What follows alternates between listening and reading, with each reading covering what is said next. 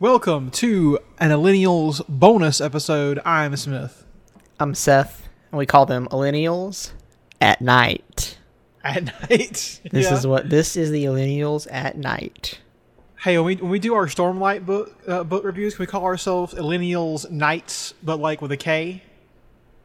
So Knights Radiant? Knights Radiant. We'll workshop it. It might be something a little better.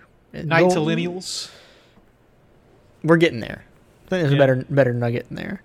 But yeah, the Millennials at night. The reason I call it that is because it's like you're a fly on the wall for a regular conversation between the two of us that we would have, particularly at nighttime. Yeah, and that's why we decided to do this episode.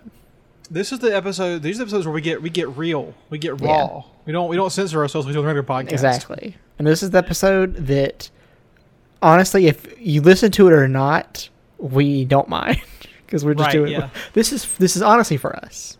Mm-hmm. Definitely. So the title of the podcast probably tip folks off what we're doing here, but we are going to be talking about the Mistborn trilogy by Brandon Sanderson. Brando, Sando, the Mando, Commando. So a little background for folks. About 3 or 4 years ago, I was trying to get back into books because I was a book nerd all through until I got out of college, basically. And I stopped reading once I started working full time, anyways. And so someone recommended me Mistborn, or what is apparently called Mistborn: The Final Empire, as its true title. Like Star Wars, yes. I retitled it later on. Yeah. So I read it, and I really liked it, and so I read Will of Ascension, and then I started reading Hero of Ages, and I fell off because I think I was having a rough time at work, and I just kind of like couldn't deal with, the active entertainment of reading a book. But at some point in there, I passed along my recommendation to you, and it took you 3 or 4 years to follow up on it. So he gave me the recommendation. He even offered to let me borrow the book, and I was like, I'll get it myself and get it on Kindle or something. And then I took time. I ruminated on the suggestion. I got outside opinions. I wanted to make sure that what I was reading was going to be worth my time. And then 3 years, let's just say it, 3 years to the day, for all we know. We don't remember when you recommended this. 3 years to the day, I started reading Final Empire, and within 3 or 4 days, I had finished it, which is crazy for me. Yeah. Because, fun fact for the listeners, up until July of this year, I've read tons of books in my life, but up until July of this year, I had never read a book that was more than 600 pages. And now in the past month, I've read 5 books that are 600 plus, and 2 of which, I'm 700 pages into one of them, but 2 of them are well over 1,000 pages. So I'm on a big reading kick right now.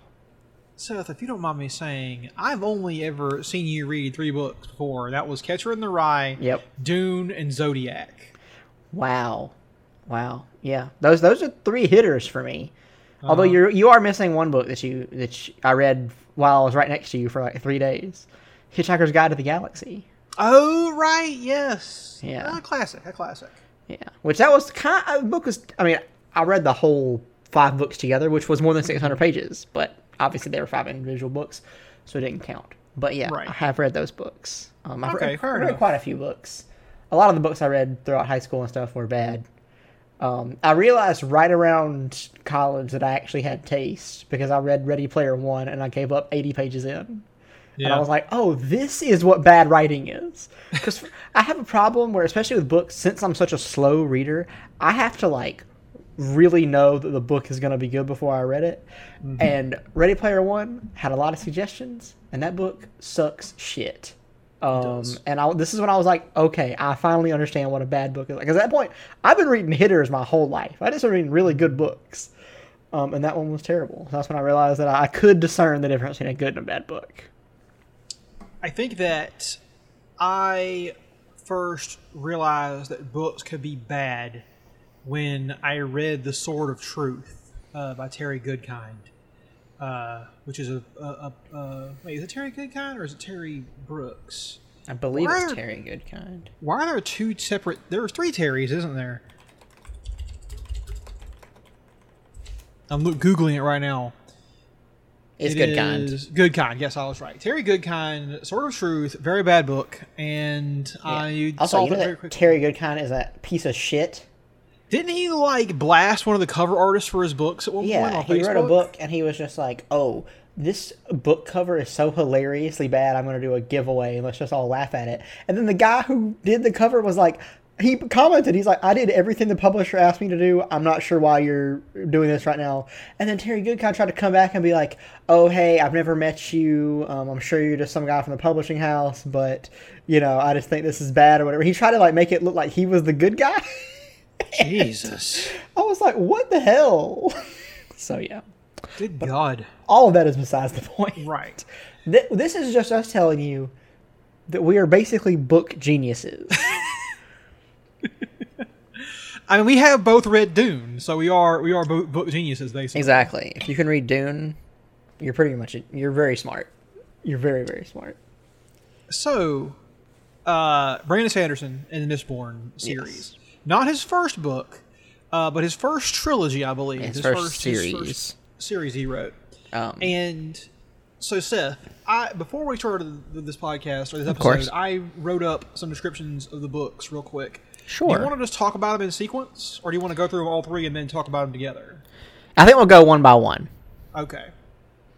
And then we'll do kind of a big amalgamation at the end of everything. Now, do you want to take the synopsis for The Final Empire? Sure. So, as we mentioned, the first book in the series is called The Final Empire. Some people just call the first book Mistborn, which is fine. Mm-hmm. And this is a description written up by my co-host, Smith, and it's pretty baller. Here it is. Okay. On the ash-ridden, mist-cloaked world of Scadrial, the Final Empire, overseen by the immortal and invincible Lord Ruler, holds the world in an iron grip. A peasant thief girl named Vin is brought under the wing of legendary criminal-turned-revolutionary Kelsier as he attempts to bring down the regime. Vin learns that she is a Mistborn, a powerful individual with the ability to consume and burn metal to achieve various effects.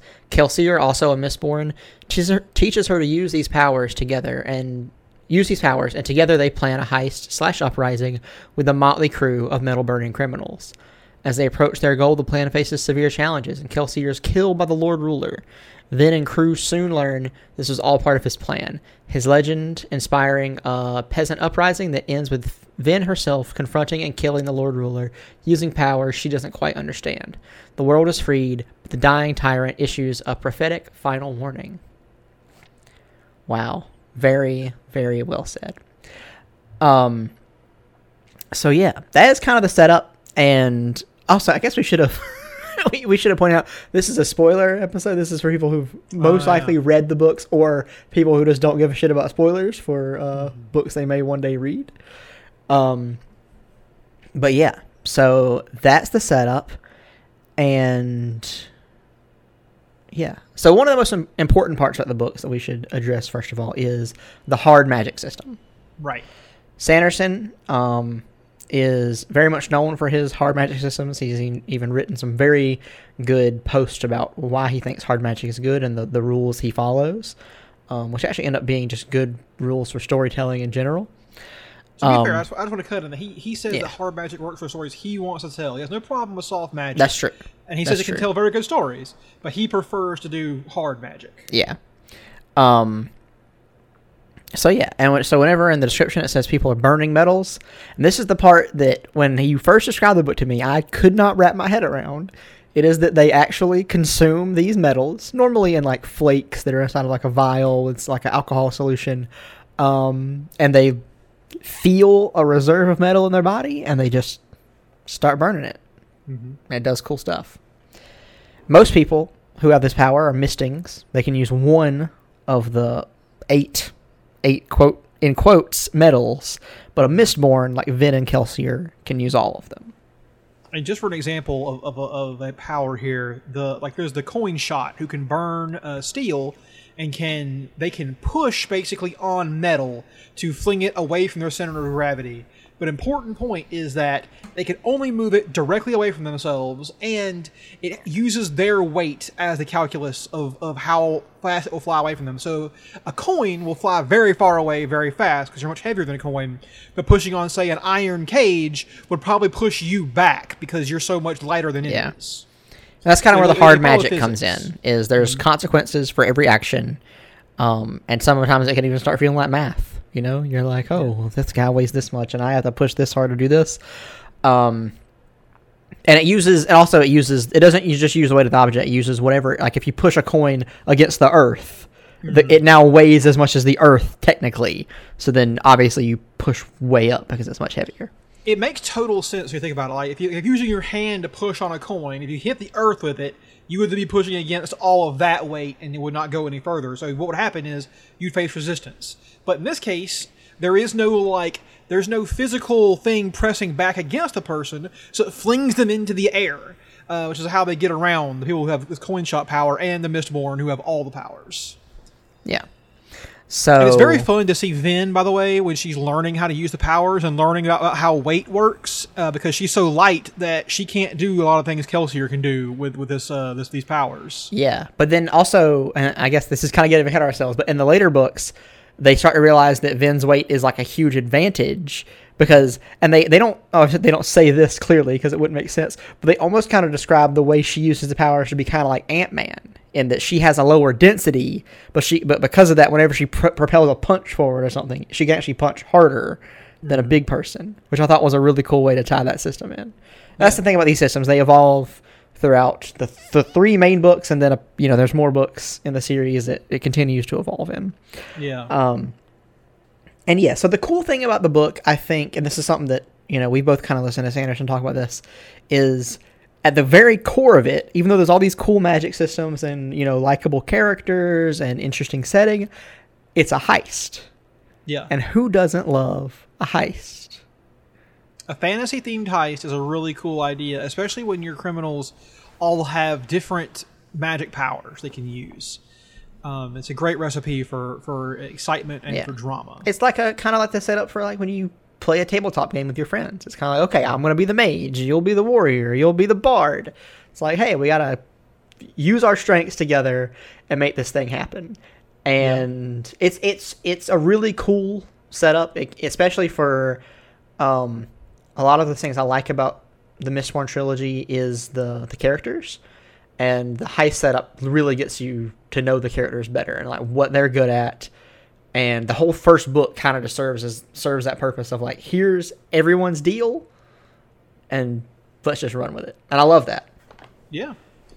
And I should say that I do really enjoy the social structure that is set up in the books between the Ska and the nobility. Yeah. So Ska are slaves. Peasant slaves, basically. They have no freedom, basically, except for, just like in real life, there's a kind of a weird upper class to the Ska who have craftsman abilities. They can like, there's one guy who is a carpenter and has made himself enough of a reputation, to live independently and have sort of his own setup, just like in real life with peasants and serfs and whatnot. And so, the social structure of the world, we find out later on, it was devised by the Lord Ruler because he needed a way to support the world he had fucked up. Should we talk about this? Should we talk about a little bit about Will of Ascension, because that's what comes up. But the Lord Ruler, we'll just say, is a god emperor in the truest sense of the word. Yeah. So, and that's one of the interesting things, is because the world, the number you see 100 times in these books is 1,000 years. The Lord Ruler has ruled for 1,000 years. He is, for all intents and purposes, immortal. He's been there the whole time. And there's all these like rumors about him. People are like, oh, there's this rumor that he has the blood of God, like literally in him, like he's been spliced with God a little bit. The sliver of infinity. Exactly, and he is God for a lot. I mean, he's the religious leader of a lot of the churches and stuff, and he has his own, ministries, the Steel Ministry, and what's the Obligators thing called?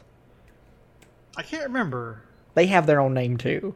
Yeah. But there's the Obligators, which are basically guys who, in my head, all look like Ian McDermott, and they just wear cloaks and they know things. They have tattoos on their eyes. Yeah, they got these eye tattoos, and they keep track of everything. If any noble person does something, they have to like make sure an Obligator knows about it.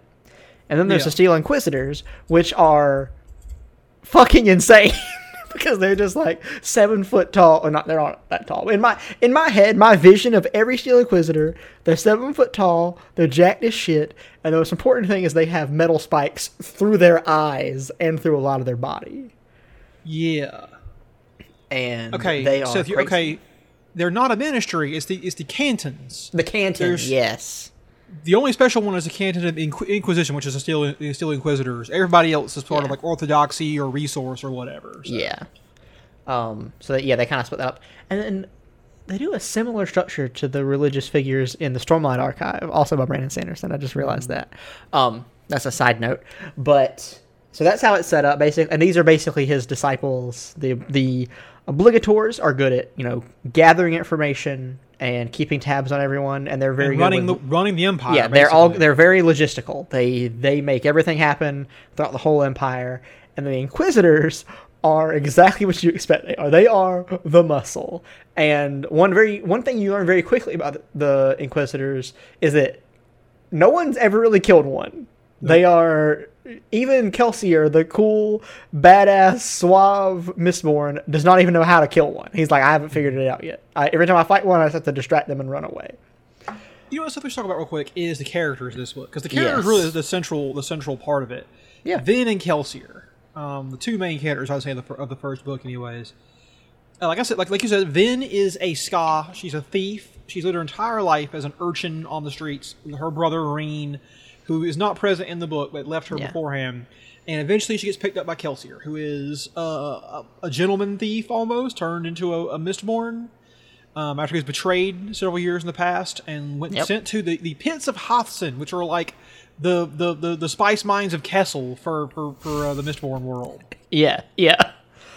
And he survived. He's the only person who ever survived that place, apparently. And so Kelsier is this sort of mysterious father figure to Vin, who's very likable, very very likable character. He excels at making you enjoy when he's on the page. Yeah, one of the things they do he's kind of like, if you ever seen the episode of Rick and Morty where Rick has to go to all these random people and ask them to do this stupid mission, and they're all like, "You son of a bitch, I'm in." That's Kelsier. There were several times in the first book where people are like, "I don't think this person's going to join us," and Kelsier's like, "Don't worry, they're coming back," and they always come back. Yeah, because that's just who Kelsier is. He's charismatic, very easy to believe in, and he's a man of his word. He keeps he keeps to the things he says, and he really does try to look out for the best in people. And the thing about the book is that his plan is, I want to take down the Final Empire. And everyone else is like, yeah, we'll help. We'll probably get some money out of it, blah, blah, blah, blah, blah. He's not actually going to take it down. But the entire time he is like, no, that's my plan. We can do this. And it's an interesting structure that I just watched a Brandon Sanderson lecture where he talked about this. Is like, because when I first started reading the book, because I didn't know anything about the series, I really thought that taking down the Final Empire was going to be book 3. I thought that was going to be the thing. But no, this book is like, guess what? That's book 1, motherfucker. At the end of book 1, we take it down. Can you even imagine what happens next? And I was like, okay, I'm in. That was an incredibly smart idea. Yeah, I'll say that he does not fuck around. Like, the books, they move, and big things happen between the books. Yeah. And like you said, the end of Mistborn, or the Final Empire, they take down the Final Empire. They kill the Lord Ruler. Vin is somehow able to... Okay, we should say, people don't know, the world has mist covering it at night. It is this sort of thing that reacts to... that we should have never even said that it's called allomancy, the powers they can use. It reacts to allomancers, and at one point when Vin is about to die, the Lord Ruler has her literally pinned against a wall, about to kill her. She manages to call upon the mist somehow and burn them like metal and overpower him with that. And it's a big moment of the book when you think you know everything. This is a common thing that happens in Sanderson's books, is you think you know everything, and he pulls the curtain back a little bit more, and you see a new thing that you didn't know about. Yeah. And that one's not followed up on until book 3, but it's still a pretty good moment. That is probably the longest running, like, how did this happen? And then when it pays off, I have it written down for favorite scenes. We'll talk about it later, but it pays off so big. And the one thing we should mention, because this is also a constant throughout the books and through all of his books really, is that Sanderson writes very good action scenes. As much as I love reading, and I do think there are good action scenes in other books, none of them feel as tactile as what I've read from Sanderson. It really feels like he has a knack for, I mean, he's done hand-to-hand combat, sword combat, magical combat, and it flows, and it's very cinematic. Mm-hmm. So that's something that is going to be a constant throughout, and we're going to talk about some scenes later. But it's something that right out of the gate impresses you, because relatively early on in Final Empire, there's a scene where Kelsier has to go try and rob one of the noble houses, and that was when I officially got hooked, because the descriptions of this crazy fight scene that where he steals this atium, which is the crazy metal in the story, was just so good. And I sat there and I was like, I just don't think I've read action like this before, and he's really kept it up throughout all his books. What's really interesting to me is that Sanderson teases you with this, because in the prologue, Kelsier kills a bunch of guys, but you don't see it. It happens off screen, and they just find the aftermath. But then, and you're like, wait a minute, what can this guy do? What kind of powers does he have to pull this all off? Because I didn't know. When I first read the book, I was like, what the fuck can this guy do?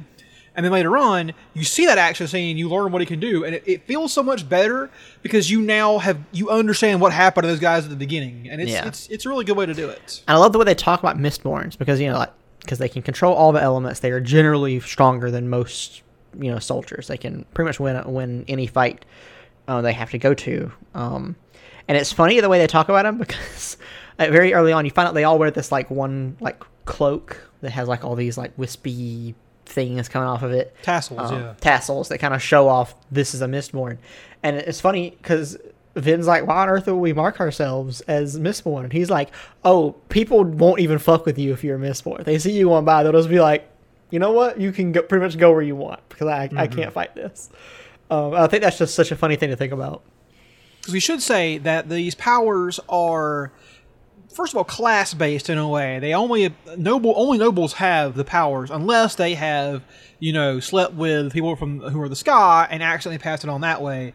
And Mistborn are 1 in a 10, 100,000, whatever you want to say. They're very, very rare. Yeah. We only see in the first book, 3? We see Vin, Kelsier, and Shah Alarian, or whatever her name is? Shah Alaria, Alaria. And I guess, although not technically a Mistborn, the Lord Ruler kind of counts, because he has a lot of that. We'll talk about what he is. We will talk about the Lord Ruler. But yeah. So real quick, go ahead, Seth. You go ahead. I was going to say, from this first book, I had 3 scenes that really stuck out to me that are really great. One is when Vin trains with Breeze.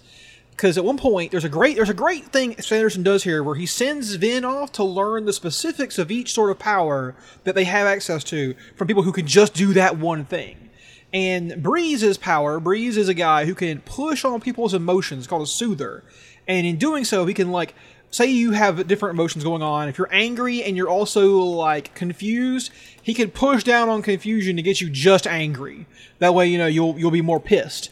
And there's just a great moment where he's just sitting there, because his power doesn't require him to say anything or even really have line of sight to people. He just know they're there, and he just explains to her how subtle you have to be. You can't just blindly push on people's emotions. They'll know you're doing something to them. It's much more about being very carefully and fine tuning it. Which I love that scene. It was a really great way to explain that. And Breeze is a really good. They're all good characters, but Breeze is one of my favorites.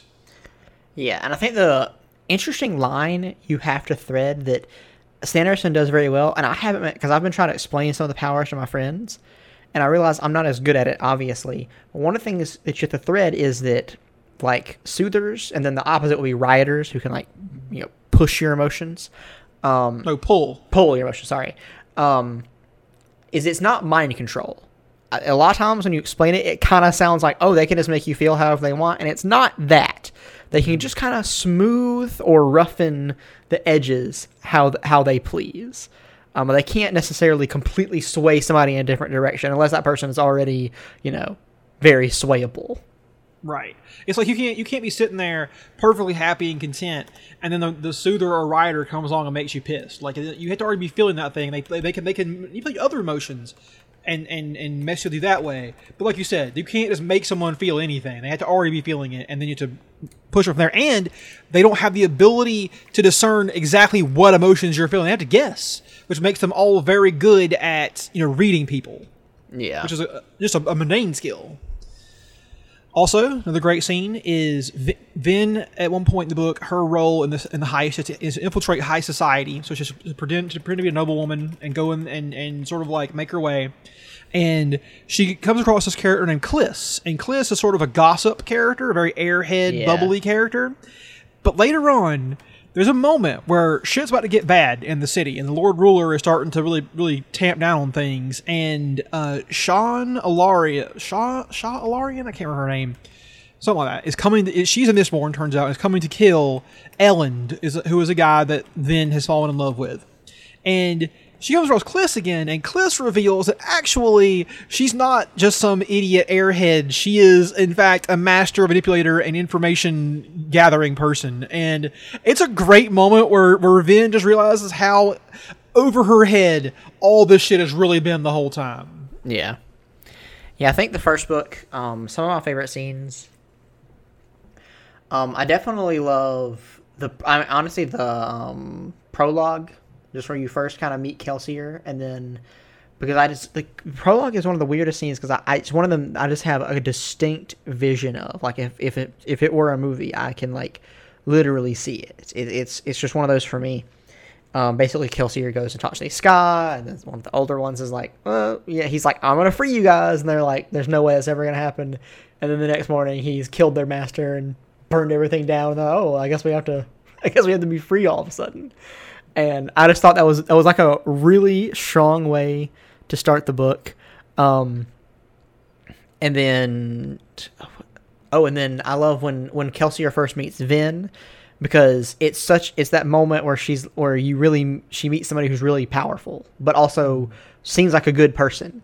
Because he walks in and he accosts her crime boss at the time and sends the guy off to be a beggar. And everyone in the room is just like, yep, this guy's cool. We're cool with him now. And I thought that was great. And crucially, it's the first time that Vin meets someone who doesn't betray her. Yes. Because one of the things, it almost becomes annoying how often Vin is just like, you can't ever trust anyone, I'll be betrayed. You can't trust anyone, I'll be betrayed, throughout the whole book. But yeah, eventually she does break on that. She realizes that Kelsier was a trustworthy character who, at the end of the book, honestly shocking to me, dies. Yeah, I was so sure. Yeah. I was so sure that this was going to be a series-long character, and when I first read his death scene, I was like, I put a question mark on my head. I'm like, he has to have faked this somehow. He's the cool, suave guy. He's gonna figure it out. But no, Sanderson actually commits to having one of the most important characters actually die, and it is, I would say, one of the pieces of media that has the most influential character deaths ever to me is Gurren Lagann with Kamina dying. Spoiler alert for that show. And I honestly think that as far as most shows and books go, no one has done it as good as Gurren Lagann. I think this series is up there because you never stop feeling Kelsier's influence over everyone in the book, even through to the third one. Yeah. And it's never like ham-fisted or overdone. It is very much like this guy was very important to this group of people, and they are gonna feel it for the rest of their time together. You know what I love, Seth, though, to go back just a little bit, is when you're talking about Vin, the annoying part of her is always trying to say that they'll always betray you. How well does that pay off in 2 fucking books, though? That's true. We're going to get there. And the best part about Kelsier, though, to me as a character, is that when he dies, he does betray her. Because he didn't tell her. He did not let her know that it was going to happen, even though it was part of his plan. And so the person taught her to trust again, in the end, still does betray her. But she doesn't begrudge him for it, or even really realize it, I think. I mean, I guess she kind of gets it a little bit, but... Yeah. Also, that scene before he dies, where he fights the Inquisitor and kills one.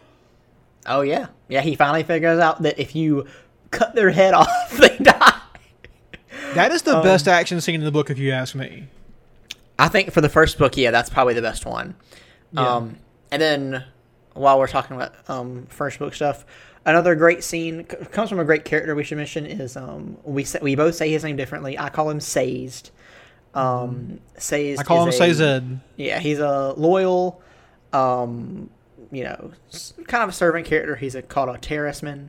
And he has another form of magic, because guess what? There's more than one system called Feruchemy, where instead of burning metals, how do you say it? Feruchemy. It's the same thing. Instead of burning metals, you can literally store your physical and mental attributes into these metals, and then tap them later. So, and one of the big examples of it is like a person who's burning, which would be iron or pewter, to like enhance their strength, can only become so strong once they've like reached their peak. But someone who has Feruchemy can, if they want to, become 2 times stronger for 5 minutes or 6 times stronger for 45 seconds. They have, There's really no bound how much they can use it as long as they have that much stored up. And there's a great scene where he saves her from a Steel Inquisitor in the rain when she can't really see what's happening, and he won't really explain to her what happened. But yeah, and Sazed becomes the Giga character in the series. He's amazing, and I absolutely love Sazed. Well, the great thing about these books is the first one focuses on allomancy and gives you hints of Feruchemy. And the second book focuses on Feruchemy and gives you hints of hemalurgy. And the third book is everything, but mostly it's going to tell you about hemalurgy and how it works. Which, 3 magic systems, all the way to metal. Also, the scene where Kelsier dies is great, because it's the first time the second time the Lord Ruler shows up. But I think that the first time he shows up, he never actually gets out of his carriage, right? He stays in the carriage the whole time, doesn't appear for the executions. But everyone, when he appears, can feel him soothing them, and it's so intense that everyone just gets depressed. It's so great. They get depressed, and like Vin is like, "What the fuck is happening to me?" before she realizes what's going on. That was a great scene too, where like the evil overlord literally can just make you feel bad by being near you, but the thing is, it works. It's part of the magic system. You understand the mechanism of how it's working, So I really enjoyed that. And we should say that, and as he dies, as you said, the Lord Ruler says, "You don't know what I do for you," and then gets murked. Yeah. And it's a really great sequel setup. And another thing to point out, we do find out about that character is that he is not only does he have the allomantic powers, he also has the feruchemical powers. Did you not love the frame mechanism of the book, where it's the journal entries from the what do you call it, the Hero of Ages of past? Every one of Sanderson's books has such a dope framing device for the little blurbs before the chapters. Yeah, honestly, up there with like Dune for the Princess Irulan stuff. Yeah. Crazy good. And like right now I'm reading one of his books, Words of Radiance, and he's switching the framing device, and it is so cool. Isn't it sorry, go ahead. No, I was gonna say, but yeah, I like the framing device because it's a big bait and switch. You're like, oh, I'm reading the Lord Ruler's old journal, but nope, it's actually the guy the Lord Ruler betrayed to become the Lord Ruler. Yeah, we should point out the Lord Ruler is, like Sazed, a Terraceman, or he was in the past. And he betrayed Alendi, the Hero of Ages, and did something. We don't know what happens in the first book, but he did something that made him into the Lord Ruler. And so that's what the first book ends. Now, Seth, do you want to keep reading these synopses? You don't want me to take Will of Ascension? Well, go for it, man. Okay. So, the Will of Ascension. After the death of the Lord Ruler, the final empire has splintered into several competing domains. The center of it all is Luthadel, overseen by a parliamentary government put in place by Elend Venture, Vin's lover. As Elend navigates cutthroat politics and tries to keep his free state alive, Vin protects him against assassins, including the mysterious, violent half-brother, Zane. Sazed, confidant and friend of Vin and Kelsier, investigates reports of the Mist killing people and connects the long-lost love. This all culminates with 3 armies marching on Luthadel in a desperate final confrontation in which Sazed's love is killed, members of the crew perish, and Vin eventually forces the competing warlords to serve Elend. Following a mystical drumbeat that only she can hear, Vin discovers the source of the Lord Ruler's power beneath his palace, the Well of Ascension. Following a prophecy laid out by Sazed, who now realizes he was wrong, Vin takes up the power she finds there. A mist-made spirit stabs Elend in an attempt to make her use the power, but she instead releases it. Elend is saved and transformed into a Mistborn by an ancient metal found in the well, but the power within, a deity called Ruin, escapes. Yep. So this is where the series really heats up, because a character from the first book we didn't talk a whole lot about, Elend, who is Vin's love interest. He was the heir to the House Venture, which was the most powerful of the noble houses in the, what is the name of the main city? Luthadel. Luthadel. And... Sorry, I thought my mic had just broken, but it didn't. We're good. Back in it.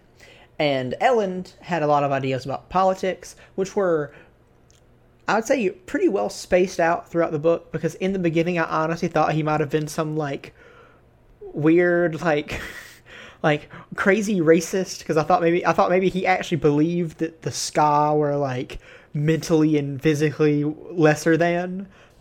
Turns out he was just trying to figure out different political theories.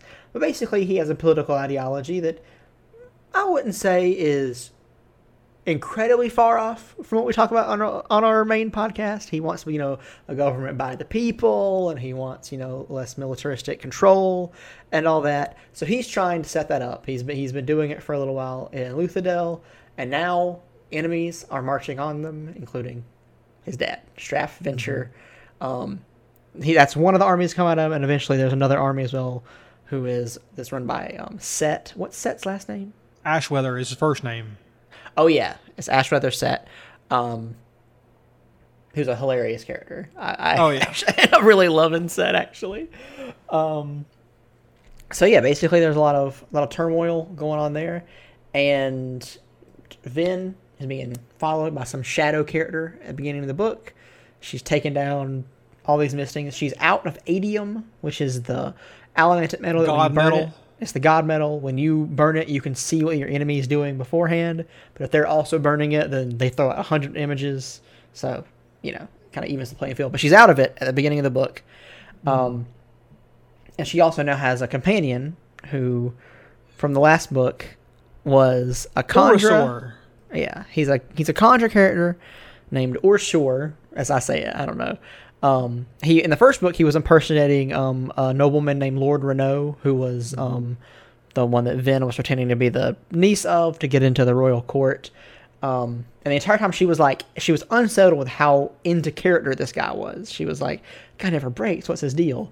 And it's because he's part of a magical group of people, or a group of beings, if you want different species. Yeah, who can eat a person's body. They can consume it and then take on their look and affectations, and they normally have a lot of good ways to prod into the person's mind to find out, who they were and how to act around people.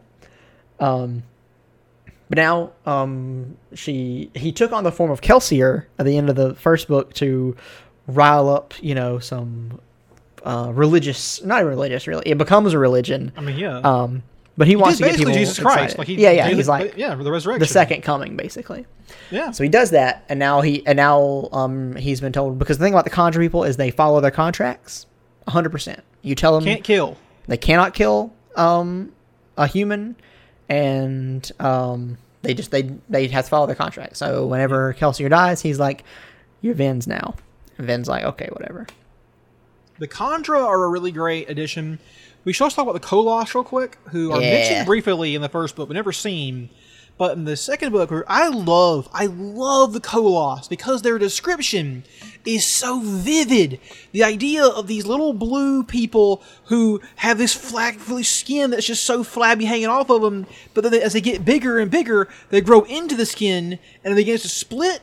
It's just such an imaginative, weird thing, and I love it. Yeah, and they essentially grow forever because they only live to be about 20, and by the time you're 20, you're like 7 feet tall. No, Seth, 12, 13 12, feet tall. 13, yeah, sure.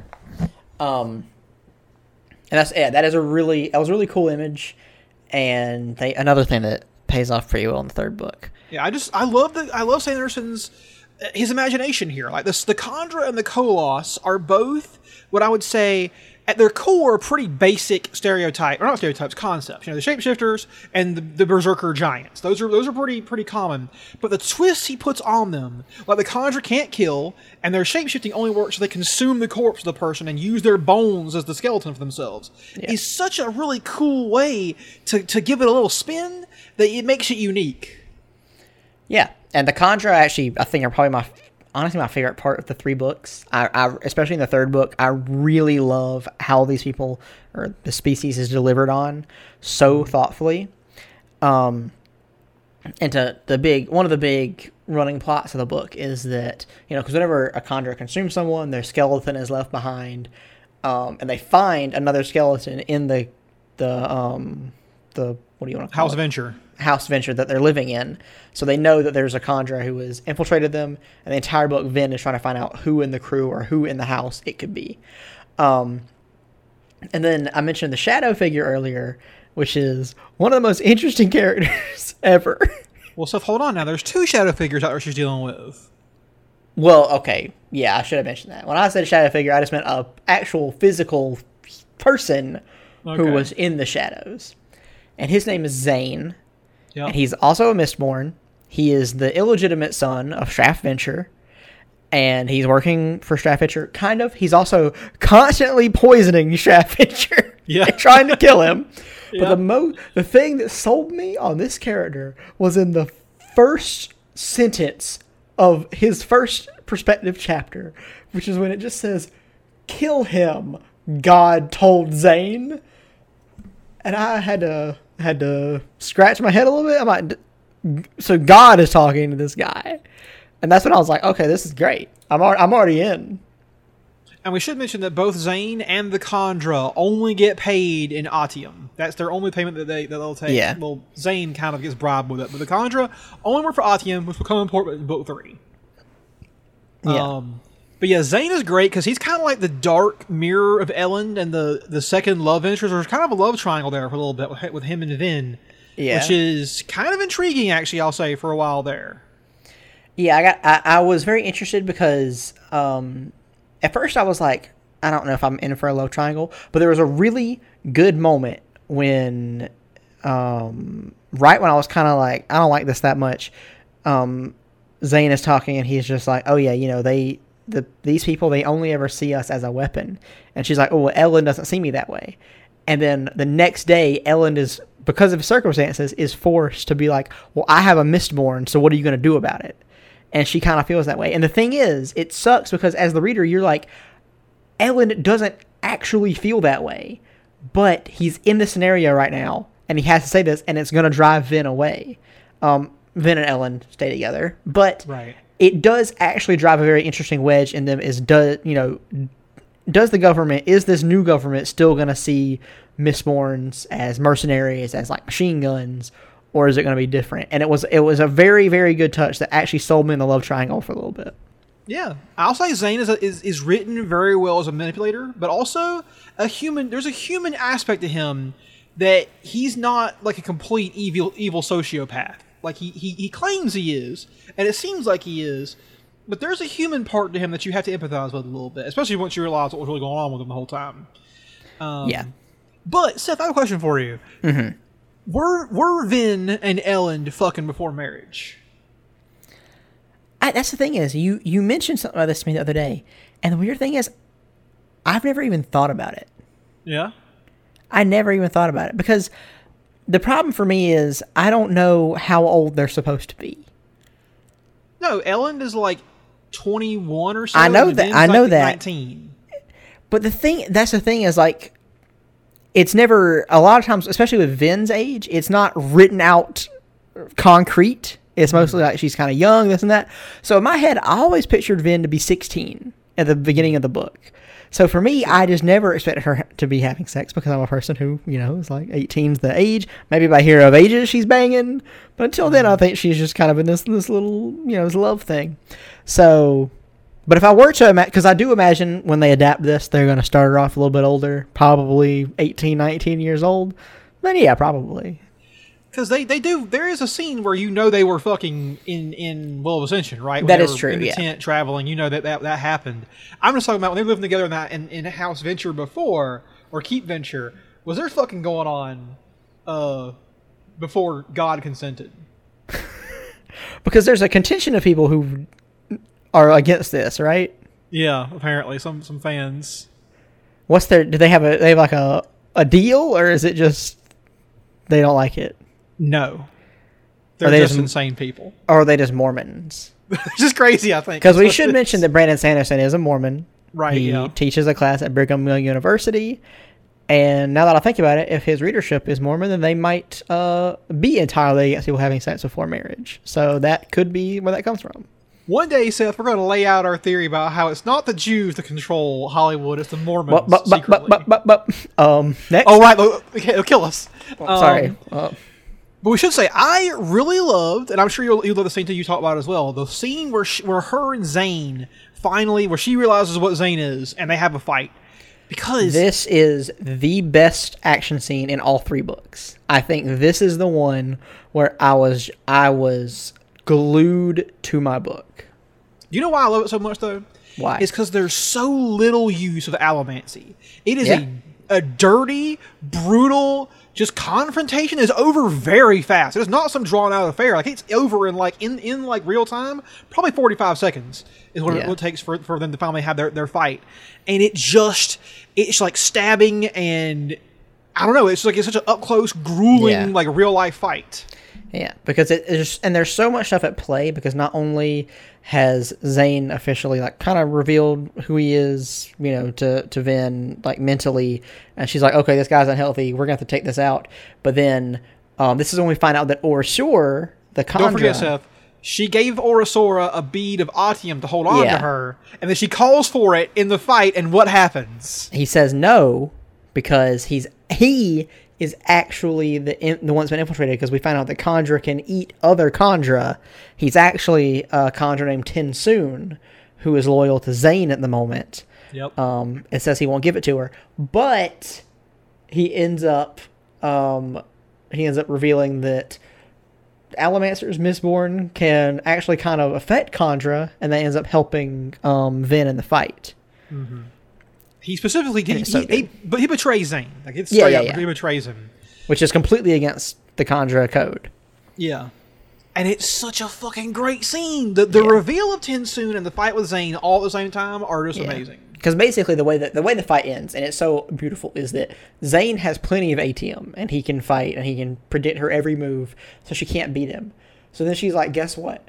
I'm just gonna hold my knife out and be limp, have no thoughts in my head. And then it's right when I see where he's going, I'm just going to turn on him. And it fucking works. And it just the way everything builds to that moment and him dying out. And then as he's dying out, God says to him, you weren't even crazy in the first place. And then he dies. And that is when I was like, there's got to be a whole nother book about that scene right there. And guess what? The next book basically is. Yeah. And Seth, I just want to say, I didn't put it in the document. My favorite thing in this whole book, and I just remembered, is the framing mechanism of this book is also the journals from the past, but it's of a different person who was around the Hero of Ages, Alendi, right? Yep. And at one point, it says, I was called, I can't remember the exact title, but it was this thing, right? A special sounding title.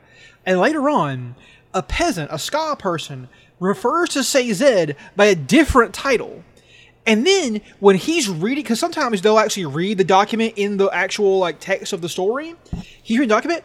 The word that it said before was changed to the new thing the ska had said. Yeah. And if you were like really into it and thinking, you were like, wait a minute, did Sanderson fuck up? Was this a mistake? No. Yeah. No. It turns out that this thing, this overarching being behind all this stuff can change the written word. Unless it's embossed into metal. Yeah, because one of the things it's actually funny because it's one of the first things Sazed reads in the whole book when he's traveling with Marsh, who we haven't mentioned yet, but we got to talk about Marsh in a second. Is he sees words that says, "I write these words in steel, for anything not set in metal cannot be trusted," And he's just like, oh, that's some crazy thing somebody said. Yep. It turns out that's because everything else they read can be absolutely manipulated, and that's why they get all these conflicting accounts of who the Hero of Ages is, of who everybody is, of who the Lord Ruler even is. And it was just such a cool touch. We didn't talk about Tyndall. Yes. At all. So that's when Marsh is Kelsier's brother. Mm-hmm. In the first book, he's like, I don't give a shit about any of you. I honestly am mad at Kelsier, but I want to infiltrate the Obligators because I want to see what they know. And he does it, and then they kill him, quote, they kill him, but they don't actually kill him because it turns out he's actually become one of the Steel Inquisitors. And at the end of the first book, he actually does help Ven in defeating the Lord Ruler and tells her that all of the Steel Inquisitors have a little metal pin in their back that if you just pull it out, they die. Yeah. But after that one, use of his human heart, he has now become a true member of the Steel Ministry and is on a warpath for something we don't quite understand yet. Well, I thought that in the beginning of Will of Ascension, when he's traveling with Sazed, when Sazed wakes up and he's gone, I thought that was when Ruin took control the first time, or at least started to influence him. I feel like that's when it started, yeah. Because after that, he never does anything good again. Well, yeah, because we see him again at the end of the book, and he fucking almost kills Sazed. Yeah. And he says he can't control himself. Yeah. And that becomes a big part of the book as well. Seth, how did you feel about the final siege of Luthadel with the Koloss attack and everything? Yeah. So, before we talk about that, we should mention Tindwyl is another character. She is also a Terrisman, or Terris person.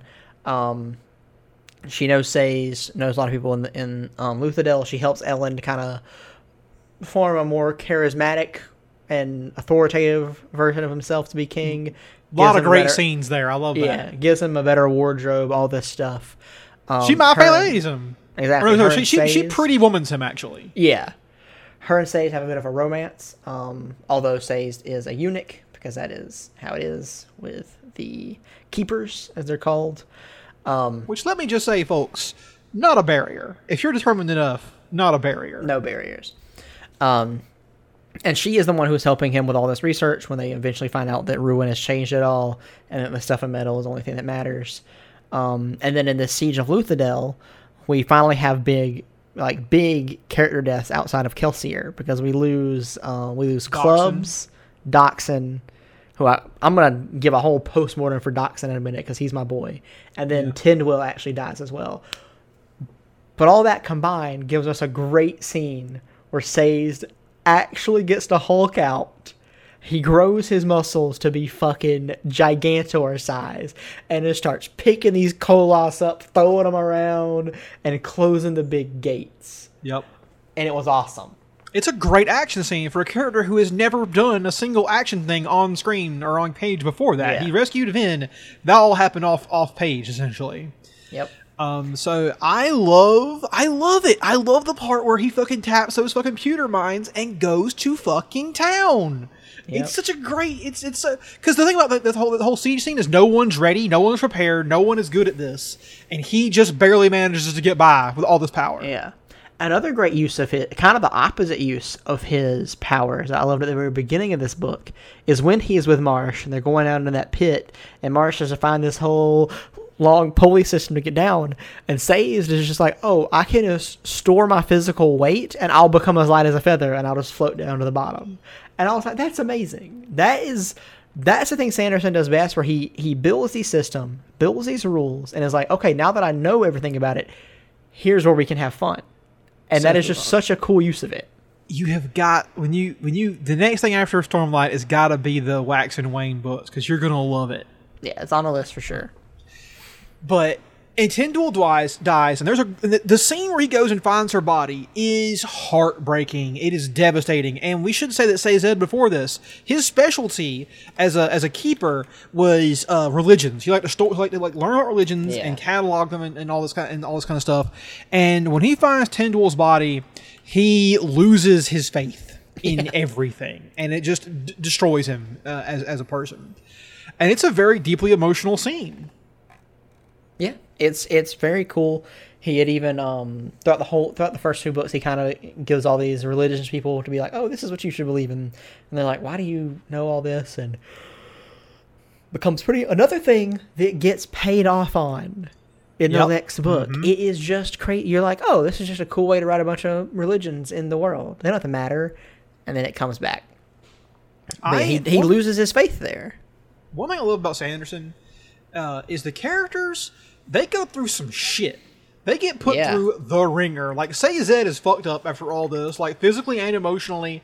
And Vin, when she gets back, is also almost goddamn destroyed because she's been burning pewter the entire time to get back here and not, drop dead of exhaustion. And so she is also just fucked. And Ham gets injured. We're going to talk about Ham. Really, Ham's a pewter burner. Fucking Breeze almost loses his damn mind, hiding from the Koloss. People do not come out of this conflict unscathed, and it's very good about that. Yeah, and it's one of the very interesting things about the way Sanderson talks about his books, because one thing he constantly mentions is that at the beginning of his career, because he wrote 13 books before he ever got published, and Mistborn and his later book, The Way of Kings, are redone versions of 2 of the books he had written before he ever got published. And one thing he mentions is that when he's trying to get published in the beginning, everyone was like, you got to write what George R.R. Martin writes, because he was the big fantasy writer who was selling at the time. They're like, we need dark fantasy, we need something more adult, something more this, and Sanderson's like, I just can't do it. And I'm like, I understand that, but damn, Sanderson, some of this stuff does get dark. My man, you are not anti-dark at all. I shouldn't say that. You are not a sunny side up writer all the time. Right. He's better at it. Than a lot of, I think some fantasy writers and some writers in general skew a little too dark.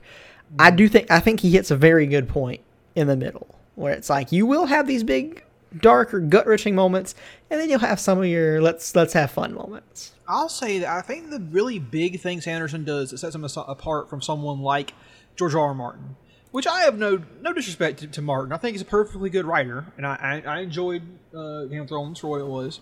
Yeah, is that Sanderson, and I appreciate this in a writer, is not willing to just use rape as a plot device or a happenstance. Sexual peril is so common in books. I could not believe it when I started reading like broader fantasy books. How many times people get raped or the threat of rape arises, and you're just like, whoa! I wanted a lighthearted, not a lighthearted, but I wanted a high fantasy adventure. I didn't want to hear about fucking sexual assault. Exactly. And a lot of people use it as a shortcut for sympathy. They're just like, oh, you got to care about this character because they were raped at one point. And or to make you hate somebody. Yeah. And it's like, obviously, I feel bad for this person or I hate this person because of what they did. But you used a shortcut and it feels really lazy. And I'm not saying it's always lazy. There are people who have done it and it means something to the story, and I wouldn't say it's just there just to be there, but there's a lot of it that is like that. Yeah, I appreciate how Vin is always in so many terrible situations, but at no point is anybody just like, I can't wait to fucking rape her or whatever. Yeah. Like, sexual peril doesn't happen, which I think I appreciate. I'm like, because I don't really like that in my stories too much. I think that Sanderson does it well, and that when he talks about the thieving crews that she's been a part of, he does mention, these are older men, she's a young girl, she wants to be as invisible as possible. But he never outright says it, it's just more like anything can happen, and I like that a lot more. It wasn't just like, I was scared I was going to get raped every night, it wasn't as outward as that. I think that's a good way to do it. If it's not going to be a very important thing to the plot, a good way to do it is just to be like, this is part of the world. And people have to be mindful of it, but you don't have to just shove it in like some people do. But yeah, so, and then I will just say that I loved at the end of the book when she finds the Well of Ascension, and we don't quite know what happened yet, but we know something bad happened. And the part where Say Zed realizes the spirit that's been following her around, we haven't talked earlier, this spirit was actually trying to warn them about what was happening, is just such a great reveal of, you think it's one way, but it's a different way. I think there's a motto at some point for Mistborn, I believe, which was, there's always another secret. Yep. And that is so true. There's always another fucking secret to learn. That's very true. Yeah, it runs through the first book a lot, is that Kelsier is like, there's always another secret. And yeah, it definitely is amped up in this one. All right, so if you're ready to move on to... Oh, wait, no, hold on. Real quick. I talked about all these already. Yeah, I mean, I'll just also, say... It is important to note that at the end of Well of Ascension, the spirit creature cuts Ellen's stomach. She gives him this piece of metal she finds on the ground. He eats it, and she finds out he starts burning pewter. Turns out he becomes Mistborn. Yeah. Well, at first, it's trying to tempt her into using the power to heal him instead of releasing it. Yeah. And then she finds this metal called Larocinium or something like that, which is like the only bead of it left that can turn you into a Mistborn. Yeah. The last thing I want to say about this book before we move on is I always love the scenes where Elend is trying his best to make this political system work and just gets kicked in the dick every single time. It never works out for him. Yeah, and speaking of that, there's one other action scene that is up there for me, and it's the scene where the election hall is like overrun by it's draftsmen, right? In the end, yeah. Mm-hmm. Yeah, and Vin has to fight off 4 like really big guys, and she ends the fight by headbutting a man so hard that his head explodes. Guys, it's so gruesome. It's amazing. Yeah. Yeah, Brandon Sanderson does not shy away from ultra violence happening when it's necessary. Yeah.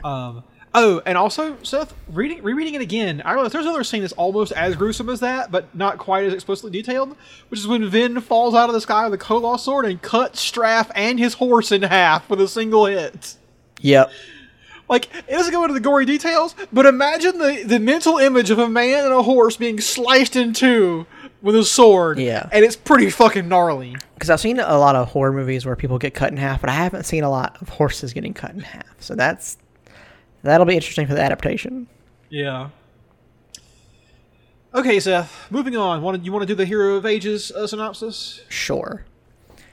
So, and then before I read the synopsis, one thing we should also mention is that for the entire book, because of not reading stuff that was written in metal, Vin is like, I need to take the power of the Well of Ascension and release it, not keep it for myself.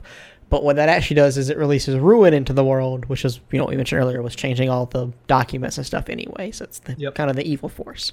So, after the release of Ruin, the mists are devouring Scadrial, and Vin and Ellen are attempting to consolidate the human survivors while following a trail of clues left by the Lord Ruler in vast underground caches spread across his domain. Spook, a young member of the crew, is dispatched north where he has a personal encounter with Ruin that leaves him transformed. Various forces and people across Scadrial converge as Ruin works to destroy their world. Armies of monsters rampage across the land, and the Kandra, the oldest servants of the Lord Ruler, refuse to face reality. All this comes to a head in a final battle where Vin takes up the power of Ruin's half-dead brother Preservation and assists Ellen in a desperate fight to prevent Ruin from becoming whole again. Ellen is killed, and Vin throws herself against Ruin, killing them both in the process. Sazed, finding their corpses, absorbs the power of both Ruin and Preservation, becoming a godlike being that fixes the environment of Scadrial and creates an Edenic paradise for the survivors to begin anew. Sorry, Edenic, like the Garden of Eden. Edenic. Got it. Yeah. But I'll just say that this book is a masterpiece in tying together everything. Yeah. It all comes together. Exactly. I would say that if you go buy 100 books, I'd say most of them would have pretty good ideas and beginnings. Almost none of them would have good endings. Mm-hmm. And so far, every one of Sanderson's books I've read have had a good ending. And then this is so far the only series I've read of him that has, complete bookends. But it works really, really well. Hero of Ages is really kind of like a flex on most authors. I don't think a lot of people have done it as well as he has here. And yeah, I think that everything ties up. Like I said, we're talking about things we didn't even think would need tying up become incredibly important in this last book. And we're going to talk about those in a little bit. Like, okay, I'll just come out to right now and say it. No, Seth, you should mention it. The linchpin scene of the whole goddamn series can be boiled down to one moment. And Seth, what is that moment? You know what, the earring? The earring. The earring. So, and it works on multiple levels, but one thing that's been carried out through all books is that Vin has this earring that was given to her by her mother. Her mother, by the way, killed their baby sister, and her and her brother Reen had to escape to get away from her, and Reen eventually ends up betraying Vin, but we find out that he actually stands up to the interrogation of an Inquisitor, which is apparently impossible. Like, no matter what, they will get the truth out of you. But he never told on Vin, and it was very cool. But yeah, she has his earring that was given to her, and she wears it. But if you pay close attention throughout the books, the only time she's been able to harness the powers of the mist are the very few times she doesn't have that earring on. When she fights the Lord Ruler, because she's been stripped down and thrown in prison, she doesn't have her earring on. When she... No, remember? He can push on metal inside her body, unlike most Allomancers, and he pushes the earring out of her ear. Oh, yeah. He pushes it out. And then when she... when she takes her earring out and throws it through Marsh's head. Yup. And then... the moment in this book, which is... At the end, when... At the very end. Yeah, when shit's gone wild. Yeah. Because we should talk real quick. The earring, we should say, is the last kind of magic, the hemalurgy of the books. Which, because this is the book where we find out about hemalurgy, which is what the Steel Inquisitors use. Mm-hmm. It's a specific kind of magic where if a person has a power, you can take it from them by driving a spike through their heart and stealing their power, and then you put it into somebody else, and they then get that power. And and what we learn is that Steel Inquisitors use this, obviously. That's sort of how their whole thing functions. We also learned that the Kandra have a pair of spikes that turns them from these animals called mist wraiths into a Kandra. The Koloss have spikes, which is apparently there's a great moment. One of my favorite moments of this whole book is when Vin commands, because they can command the Koloss. They can command them. When she tells that Koloss to show her how more Koloss are made, and he takes the dead skin off of a Koloss and tries to go put it into a living human being, and you realize what they really are. It's mind blowing. Yeah. So yeah, we learn about them and how that works, and then the thing I'm loving is we learn about the Kandra, and the Kandra are something I wish I had a series of books about. They are so interesting in that they've been around since the beginning, basically, with the Lord Ruler, and they're all still alive, basically. Yep. And each generation, eventually that generation will stop fulfilling contracts, and they'll just live in their homeland and just makes laws. And it's almost relatable in a way. The oldest generations are the ones who are making all these laws, and it's affecting the younger ones. But TenSoon, who is the Kandra we've gotten to know the most, isn't actually of a very young generation. He's of second or third generation. He's third generation, which is pretty old because they're on like 7 or 8 at this point. Yeah. And he's one of the old. I think he's one of the only third generationers who's still doing it.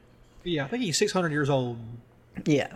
So it's very very interesting, and basically they have this tribal council, and the thing is, once you retire or when you're not fulfilling contracts, you get to have your dream body, and you'd think, oh, they take the body of some sexy jacked up 6-pack person. No, their bodies are made out of like ebony and crystals and like fancy trees that you've never heard of, like their branches and stuff. Mm. And it is so cool. It's such a cool idea.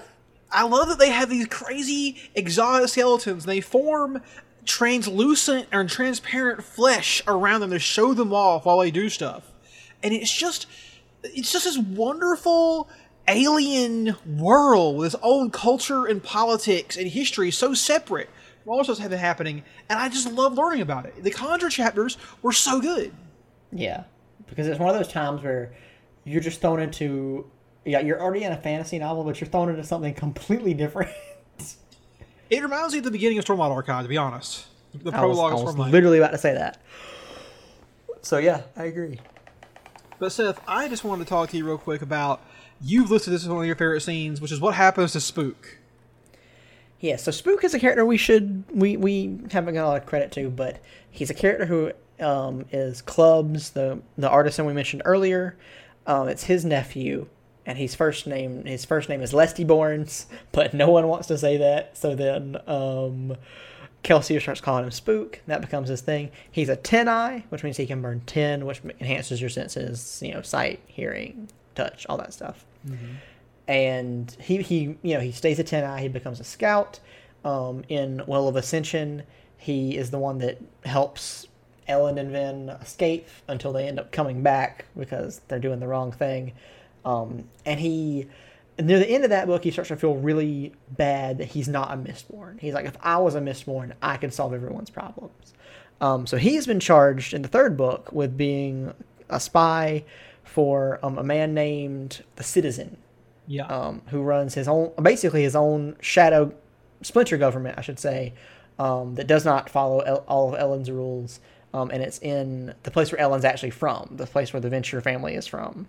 He runs that place now. And so the punishment there in their law is you get thrown into a building and they burn it down. And you're fucked, basically. I want to say, I felt like the Citizen and his government were probably my least favorite part of the book, because it's such a transparent, hit job on the French Revolution and the Paris Commune and stuff like that. And they did something in Game of Thrones with the High Sparrow. It was the exact same kind of character and concept. Yeah. And I didn't enjoy it in either one. Like, you got to do better than this to impress me. Yeah. But it does lead to some very cool stuff that happens. But it leads to Spook. He's been punished by the law. He's in a burning building. And then he wakes up, and what does he see? He sees Kelsier. Seth, what happens to him before that, though? How does he get to the burning building? Oh, well, yeah. He gets into a fight with the Citizen and his guards, because the Citizen basically is like, we got to kill everyone who used to be noble and has any noble blood in them. We got to get rid of them. Mm-hmm. But it turns out that he has Allomancers in his crew, which means people have, they have royal blood or noble blood in them. Mm-hmm. So he's breaking his own rules. He finds it out. He starts fighting them. He gets stabbed through another man. Yep. He gets stabbed, and that's when he, kind of gets cajoled into the. Well, he wakes up in that burning building, and who does he see? He sees Kelsier. He sees the man who sacrificed his life, Kelsier. And Kelsier's like, hey, I know you're going to need some help, so guess what? You can burn pewter now. Drink this vial, you're all good. He drinks it, he starts burning pewter, and he goes nuts. He gets out. Fucking crazy, because we've been told multiple times there's only two ways you can have it. You're a Misting with one power, or a Mistborn with all. Nobody has two. Yeah. And we got one or all. And all this is working towards the linchpin we mentioned with the earring, because we learned about hemallurgy, which basically, like I said, the Steel Inquisitors use it, and what it consists of is a metal spike of one of the allomantic metals being driven through a person who uses that allomantic metal and into another person. It can be delayed, but the faster it goes from that person to another person, the stronger the power is going to be, and they will then have that power as well. Mm-hmm. So we first see it with a Steel Inquisitor, and then we learn that's what happens to Spook, is that he got stabbed through another man who had pewter, and now he had it as well. And then the Kelsier vision was actually Ruin talking to him and taking advantage of his new powers. And then we learn Vin and the earring, because Vin's baby sister was a seer, which means she could burn copper, and she was killed with that earring. No, bronze. Bronze, sorry. And then it became a hemorrhagic spike in Vin. And the thing is, if you already have one of the allomantic powers, and then you get the spike, it really enhances it, which is why we find out that Vin can actually pierce copper clouds and see people who are burning even past it, because she was a Mistborn who had a Hemalogic spike put in her of bronze, and then that's how it happens. But the thing is, the mists can't affect you when you have the hemalogic spike. So anytime she's had it out is when the mists were actually able to help her, because they were trying to help her all the time but couldn't. And the fact that the fucking earring becomes the linchpin, literally, of the series, it was a masterstroke. Because what we learn is that Ruin was talking to her through that thing. And every time in the past book she heard Reen's voice in her head, it was Ruin talking to her with Reen's voice. And all those annoying scenes of her being like, don't trust this person, was Ruin fucking with her brain. And that's what he was doing to Zane in the second book. Yep. And it is just a majestic scene. It ties everything together so well. It's incredible. Yeah. And then another thing that gets tied together very well, we mentioned it in the brief description, is that, Sazed gets the powers with Ruin and Preservation, and he decides to restore... I always call it Earth in my head, but it's not. It's Scadrial. And he restores it, and what he uses to restore it is all the information he had from the pre-Lord Ruler religions. Yep. So he makes a... Star charts and exactly. Ghost maps. Because one thing about these books that it's even hard when I read it to remember is that there are no green plants. There are no tree. Everything is pretty much covered in ash. When something isn't covered in ash, they make a big deal about it. It's a very dark world. The reason that it happened is because before Alindi, the hero of ages in long time past, went on his adventure, the mists were like covering the world. It was a big problem.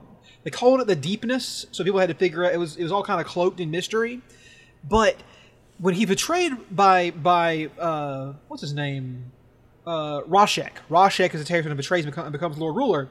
He tries to fix the world by literally moving it closer in its orbit to the sun, which then causes what happened. Everything is fucking hot. So he's like, oh shit, fuck, volcanoes. I'll make ash to cover everything. Yep. That'll keep out the heat. And it works, but oh fuck, now the plants will all die. I'll make them brown, at least resistant to ash. But now there's too much ash. I gotta make the fucking bacteria to eat it. I gotta modify every human being to live in ash.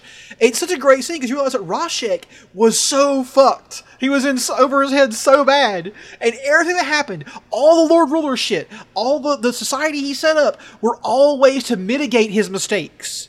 And it's so good. I love it. He wasn't an evil fucker. He just made a mistake and had to try and make up for it. Kind of a doofus, who just had to fix all of his doofus mistakes. Yeah. And then we'll talk about it in a second. But yeah. Go ahead. I was going to say, one thing I love about this book is the three magic systems are related to the two gods. We haven't talked about Preservation at all. Preservation is another god who it's a whole thing. But I love is that the three magic systems represent the gods in a weird way, because Preservation represents Feruchemy. Because not Feruchemy. Preservation represents what do you call it? Wait, am I fucked up here? Am I wrong? Because Ruin is Hemalurgy, and then Preservation is, I guess, Allomancy, but I'm trying to remember how that works. Oh, because when you burn the allomantic metals, they release their power, right? And it's you use it up and get a bigger effect out of what you would have had out of this metal.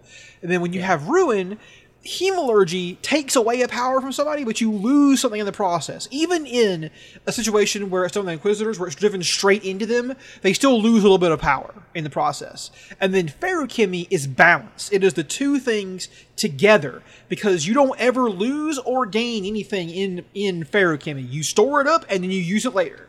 You can't ever get anything extra out of it. And I just love how those three things are tied together so perfectly in this system. Yep. And so going over a couple of the other favorite scenes from this one. So in the very first book, when Kelsier is getting these criminals together to make the heist, because once again, they don't believe he's going to take on the Final Empire. The one thing he does promise them is, hey, we're going to get the Lord Ruler's ATM stash, and we're going to be rich forever. And then, lo and behold, once they do it, they can't find the stash. And even throughout the second book, they're looking for the stash and still don't find it. In the third book, you realize that it's actually in the home world of the Kandra, because that's actually connected to the pits of Hathsin. They never actually had to move the ATM anywhere. It was just went from the pits right there. And finding when you see the moment when he opens it up and sees just a world of ATM down there was beautiful. We should mention that Ruin can't see through metal. Metal blocks out Ruin's ability to see. And also, ATM is literally Ruin's body. The mists are Preservation's body, and the ATM is Ruin's body. And they've been concentrating it all in the Kandra homelands for a specific reason, which is to deny it to Ruin, because it's surrounded by metal all up in there. Yep. But yeah, so I'll just say that we can't even really get into all this, really, but Ruin and Preservation are not just abstract beings. They were people. And at one point, we see Preservation die, and a corpse falls to the ground out of the mists, out of nowhere. And Ellen no is 30 seconds away from seeing it. Yeah. And no one ever knows this. And later on, we'll talk about it. But basically, when Vin... Okay, so I love the Marsh chapters. Because Marsh, this entire time, is a passenger inside his own body. He has no control over himself. But he's sitting there in the back of his own brain and saying, kill yourself. Kill yourself. He's like, as soon as this ruined motherfucker gets distracted for a second, I'm going to reach up here and pull the spike out of my back and kill myself and deny my power to him. But Seth, when Ruin is sitting on top of Vin, killing her and exulting in victory, it loses control for a second, and what does Marsh do? Marsh just goes in. Just and goes right what? In. He you have to cover for me here. Seth, he pulls the earring out of Vin's ear. Oh, yeah. And then the mists go in, and yeah, the Preservation finally gets its chance to fight back. Which is a great scene where Vin now has the power of, like, everything, and she kills all the Inquisitors except for Marsh. And in one incredible moment, she destroys the Lord Ruler's fortress in a single push. Yeah, because the cool thing about Lord Ruler's castle is it's called Credit Shaw, which is just an insane name for a place. Yeah. And it just looks wild compared to everything else. It has all these crazy spires that have their own spires. There's underground portions. There's all this stuff, and it's like made of like iron, like solid fucking metal. And then she just fucking blows that bitch out. Yep. And then she dis-a-fucking-peers. Yep. Like poofs. And this is when Vin now has the power of Preservation. She's a god, basically. But what she learns is that she is matched in every single way by Ruin. So anytime she tries to save anybody, Ruin can destroy. And so any movement one does is countered by the other. And soon enough, though, because Preservation's power has been expended so much, Ruin will be stronger than her once he gains his body back. And that leads us to the end game in the Kandra homelands. We didn't even talk about this really, except for a brief moment in the second book synopsis, but the mists have been killing people, but also making them sick. And they learn at the last moment that it's been turning people that are sick into Allomancers. Yes. Or no, it's been revealing them. Because the thing about becoming Allomancers, you have to snap. Which basically means you have to be in a position where your life is being threatened, and then you'll reveal your powers. We found out that noble people actually beat the shit out of their children despite how they snap. And then we find out that 16% of people consistently who have been attacked by the mists have been pushed to a point where they snap, and you find out they are all Allomancers. And some of them become Allomancers we didn't know of who can only burn atium, which is something that you would never find out otherwise. Yeah, because it's such a rare metal. And the Kandra, by the way, I love the part where the revolution is about to happen, and then the third generation overthrows the second generation overthrows the first, and it's a weird thing where like the first generation is like, yeah, okay, well, it's time to kill ourselves and you know, save the world, and the seconds are like, no, we're gonna lock you up and not do that. Because they made a rule, they made a pact that when the day came, they would all pull because they had the two pins, they would pull them out, and they'd be fucking dead forever. Yep. And most of them do it. Actually, some of them don't. Not dead forever, but yeah, reduced back into their animal form. Technically. And then we get there, and there's a great moment where you don't even see it happen, but they walk in, and they have done it. Tensu has convinced everybody to pull their spikes out, except for a certain number who then have to be detained. Yeah. And then, this is the brilliant moment, Seth. Again, Sanderson, tying it all up, baby, tying everything up. All that atium stored in the Kandra homelands is then fed to these soldiers who can burn atium to fight this last giant army of Koloss, becoming invincible, warriors who can't be touched, and destroying the rest of Ruin's body in the process. Such a just crazy good moment. Yep. It was so cool. And then, like we mentioned, Elend is killed. He fights Marsh and with being controlled by Ruin, and Ruin kills Elend, and then Vin just loses her fucking mind and throws herself into Ruin and kills both of them in the process. And then a little red-haired body falls out of the sky next to Vin, who also falls out of the sky. And this is when by the way, should you say it? That Vin tried to fix the world by moving it closer to the sun, just like Rashek did. Yep. And so everything's going to burn pretty soon. She saves the world, or she saves her friends by turning it to the dark side of the planet for a minute to try and help them. And Sazed runs out there, and he finds their bodies, and he finds the power of ruin and preservation. And he takes them both. And like you said, he uses his... It's so great, Seth. You talk about the knowledge of the religions. He uses this old religion's star charts to figure out exactly where the world should be to fix the problems with the climate. And he puts it there. And it's such a great moment of payoff. Yeah. There was one religion that kept track of anatomy of humans, and he uses that to fix everyone's bodies back to the pre-ash breathing stage. He fixes the plants, makes them green again, according to one religion he had. He shows all these plants that cataloged. It's like you said, Seth, it's such a great moment of tying it all back up. Yeah. It's beautiful. I got completely sold on every part of it. And yeah. I finished reading Hero of Ages, and you know what I did, Seth? What?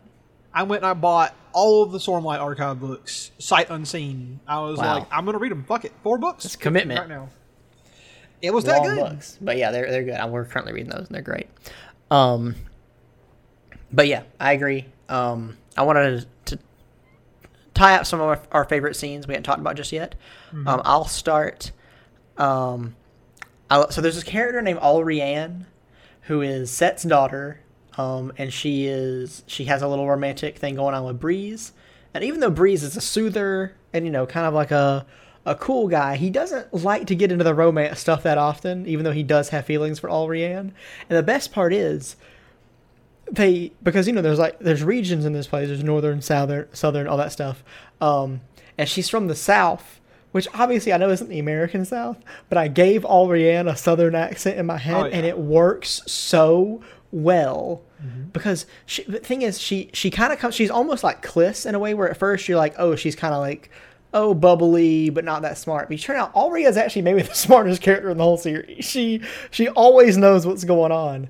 And there's just a great scene where when Elend and Vin have been told to escape the city in Well of Ascension, she goes with them. And then as soon as she's out of sight, she just runs right back to get to her dad to try to convince him to help out with the battle. Yeah. Because she wanted to save Breeze. And it was hilarious. It's so good, dude. I liked in the third book when Yeoman and Elend... Yeoman is the guy who we first found as an Altium burner.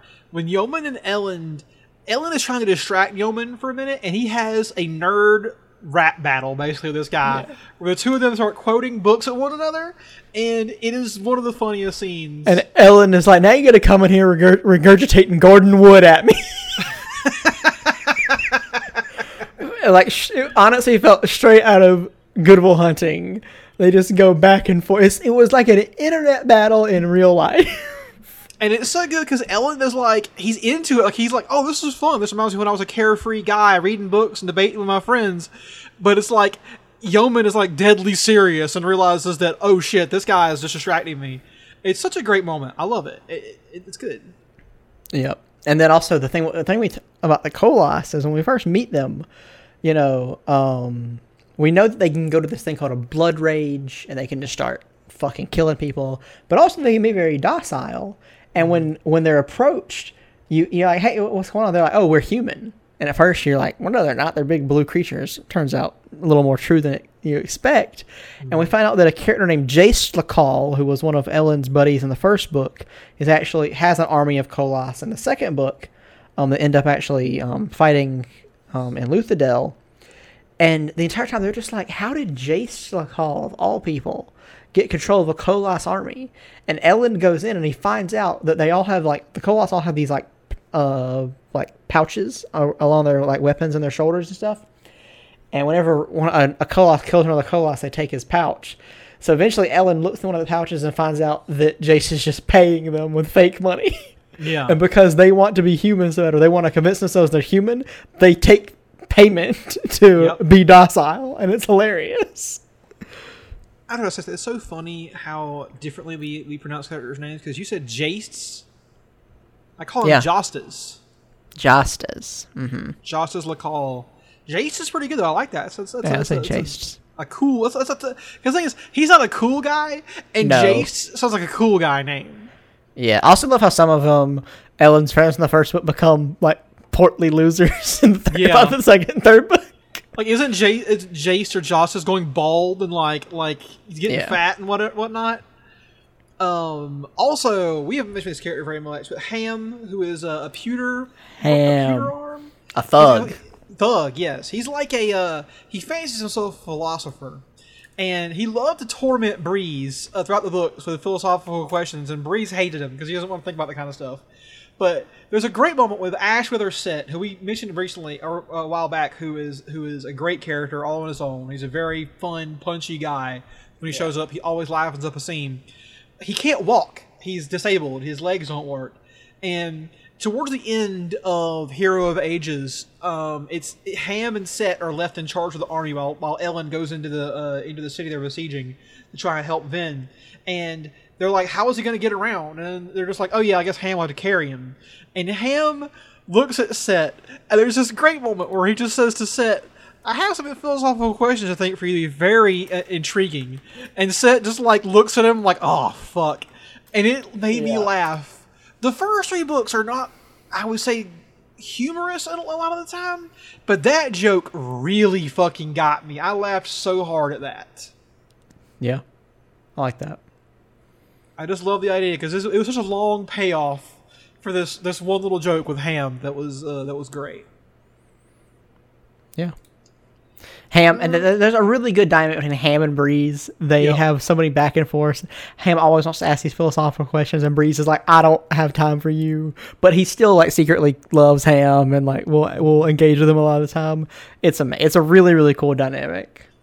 And I should say, we didn't talk about it, but I did love how the book ends, the whole series ends with Sazed saving the world and changing it into an idyllic paradise for everybody, and make Spook into a Mistborn. Yep. Because he can do that now because he's God. And they get left all these books of knowledge and whatnot of how to start one another. And he teases, hey, there are more metals to discover. Yep. And then guess what? There's 4 more books now. Well, 3, a 4th one coming. Yeah. So, Seth, I guess talking about real quick, let's do our overall thoughts. Yeah. What did you think about the Mistborn trilogy? I thought it was amazing. I really, as much as I've loved a lot of fantasy stuff in my life, I've had problems committing to trilogies. And like I said, I had never read any book longer than 600 pages. I was able to read all 3 of these books within 2 weeks, which was very big for me. I thought it was done. I just thought so much of it was done so well. In endings, especially, every book had a very good ending. The whole trilogy had a good ending. Which, like I said, is worth its weight in atium, if you will. And one of the things Sanderson gets criticized most for, I'd say the thing I see him get criticized most for is his prose, because it's not very flowery. It is very straightforward. But it makes for some easy reading. I'll say that. There were times when you can really lose yourself in a lot of those pages because you're just churning right through it. And yeah, I think that I hadn't read a series in so long, and I'm reading the Stormlight Archive, which is way out of my regular reading pace. So the fact that he was able to do that was amazing, and I think Mistborn, maybe my favorite series of books ever. Yeah. How about you? I guess I'll say this, that Mistborn and Brandon Sanderson now have become probably my favorite living fantasy author because of this. I would have said until a couple years ago Terry Pratchett. Unfortunately, lost him. But Terry Pratchett's work I compare to Sanderson in a way, because Sanderson's not trying to be funny. Really, there's not many jokes. It's not a very humorous book. But the prose that you're talking about, that he gets criticized for, I think works to his advantage. It is short and punchy, and it gets you to the point of the thing very quickly. We don't waste, because I love Neil Stephenson. I love his books, but the man can go on for so long about the most minute details, and it will be fascinating. Don't be wrong, I'll love reading it. But at a certain point, you're like, you're being indulgent, Neil. Move on. Charlie Kaufman, some of us have work in the morning, okay? But with Sanderson, none of that. He gets you to where you want to go quickly. And I just loved that these books are kind of comparatively a breezy read. To a lot of fantasy, door stoppers you could be reading, like the Stormlight Archive. They go by a lot quicker. Which are much breezier than most 1,000-page books. That's true. And I just really enjoyed his skill at tying things together. And I guess the only thing I'll say against this series is that the characterization of anyone who isn't Vin or Kelsier or Ellen is very sort of one note in a lot of ways. Mm-hmm. They get kind of maybe one or two traits they kind of have to lean on. But I'll say this. I'll say Sazed as well. Yeah, okay. Sazed definitely has a lot more going for him. So, fair point. But I will say that having read the next books in this series, the jump in Sanderson's ability to make every single character deep and enjoyable is insane to me. Like, there is not a single boring character in those sequel books at all. So look forward to that. And there's good examples of that in Stormlight Archive. But I think Stormlight gets way more time to breathe, so obviously he has more time to develop people out. Yeah. But Sanderson is great, and I think that the haters can be damned. His prose is fine to me. Yeah. Don't care. And like you said, Seth, his skill at writing action scenes works because he says such good, short, punchy descriptions of things. Yeah. No one matches him on that I've read. In fact, to their credit, a lot of authors shy around doing full-on action scenes because they realize it's hard to write. There's a great scene in the first book, in The Final Empire, when Kelsier is fighting the Inquisitor, and there's a cage on a cart that was being used that gets thrown at Kelsier by the Inquisitor at one point, and Kelsier jumps into the cage using his powers to push against all sides of it at once, keep himself balanced in the middle for a second before launching out. And it's just such a well-written thing that I can see it in my head perfectly. Yeah. So yeah, I think the prose is fine. Yeah. And now we get to the part, this is something me and you have been talking back and forth about. We even mentioned it on the other podcast because how excited we were. Yeah. Obviously, Mistborn is going to get adapted someday. Don't know when, don't know how. Movie, television series, animated show, something. But we're going to say if it's a live action thing, how would we cast any number of characters that you think you have a casting for? We can kind of go back and forth if you want. Well, Seth, you started us off with the best description, the best casting of all time for his whole thing. What was your casting for Kelsier, Seth? So from the very first time I read the prologue, this when Kelsier is talking to the Ska, and he's very charismatic, the first actor I thought of was Alexander Siddig from Star Trek Deep Space Nine, who I think would just be so good as Kelsier. I don't know what first drove me there, but everything about the character has pretty much justified my choice. Seth, that's just perfect. That just really fucking hits a nail right on the head to me. Yeah. And my contribution to your casting was that I would cast as Marsh, his older brother, I would cast Oded Fehr from The Mummy, who is the right age range compared to Siddig, and also bigger in the same way that Marsh is, and I think it'd be perfect. Those two would go great together on screen. Yeah. So I wasn't able to come up with the casting for every character, but I'll go through the ones I have, and we can kind of both pitch in. My first one is going to be Vin, because she's one of the main characters. For Vin, obviously, if this were to get adapted, I feel like this would be something you kind of give to like a newer, like greener actress. Like try to give her some room to grow. But because Vin has this double life as a a ska and a thief, and then she gets to play this like royal or this noble person in the court. For some reason, I just thought of that Netflix show Bridgerton. So the main character of that show, played by Phoebe Dynevor, I feel like I'm saying that right. I just kept picturing her as Vin. So that's kind of who I have in my mind as the casting.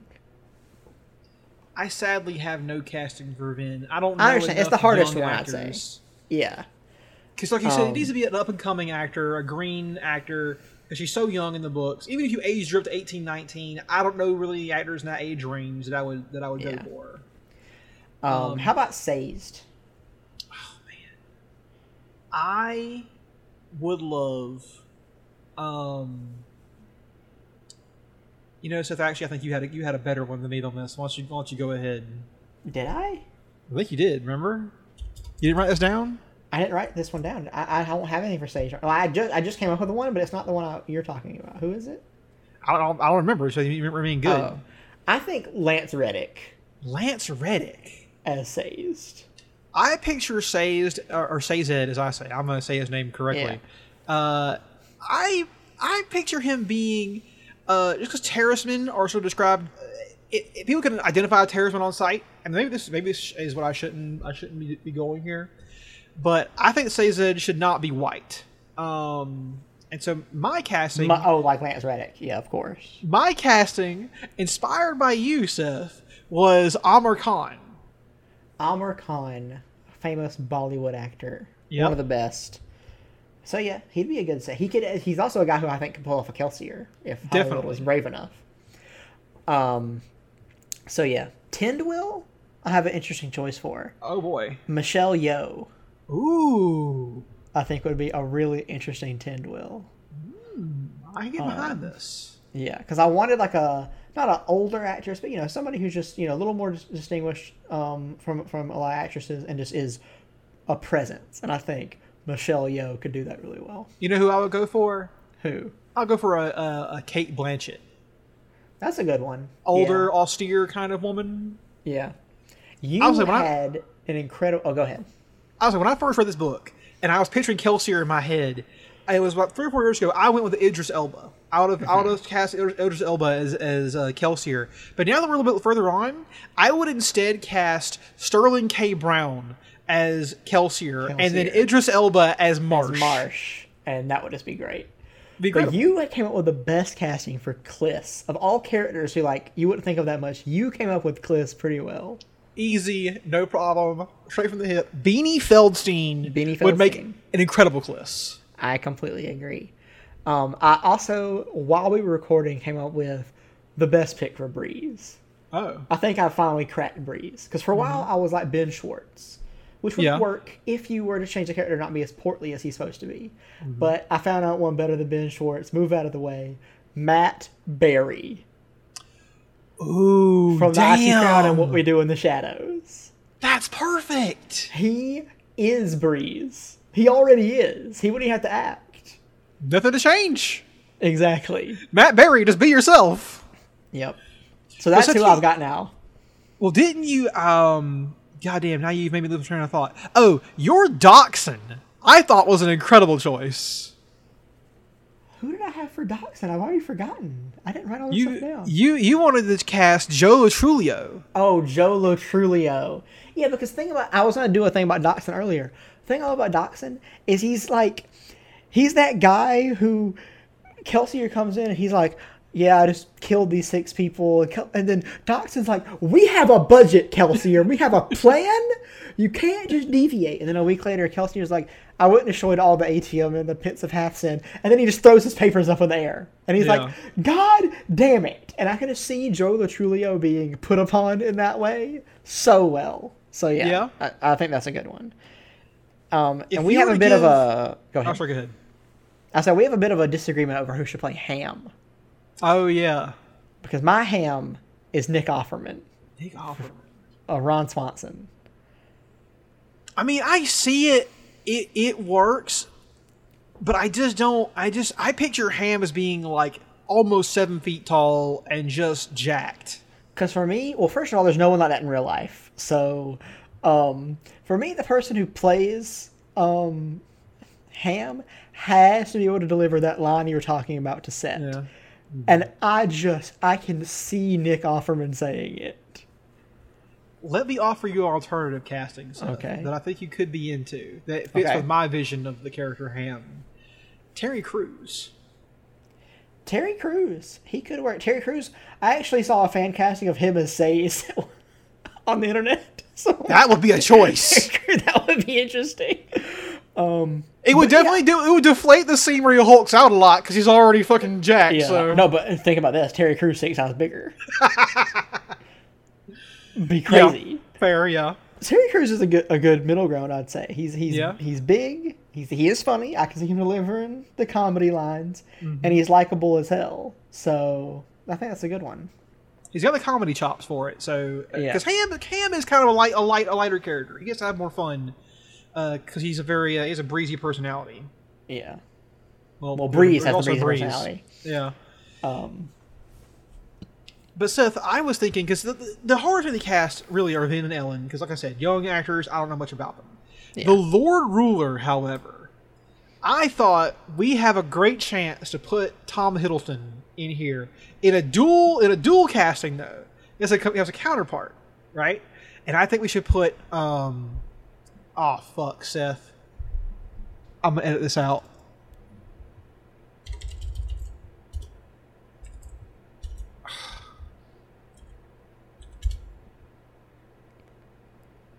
Werner Herzog. To play the older version. In that scene where she breaks into his sanctum and he's there in his old form. Tom Hiddleston plays the young Lord Ruler for the 2 times we see him, and then Werner Herzog for that one.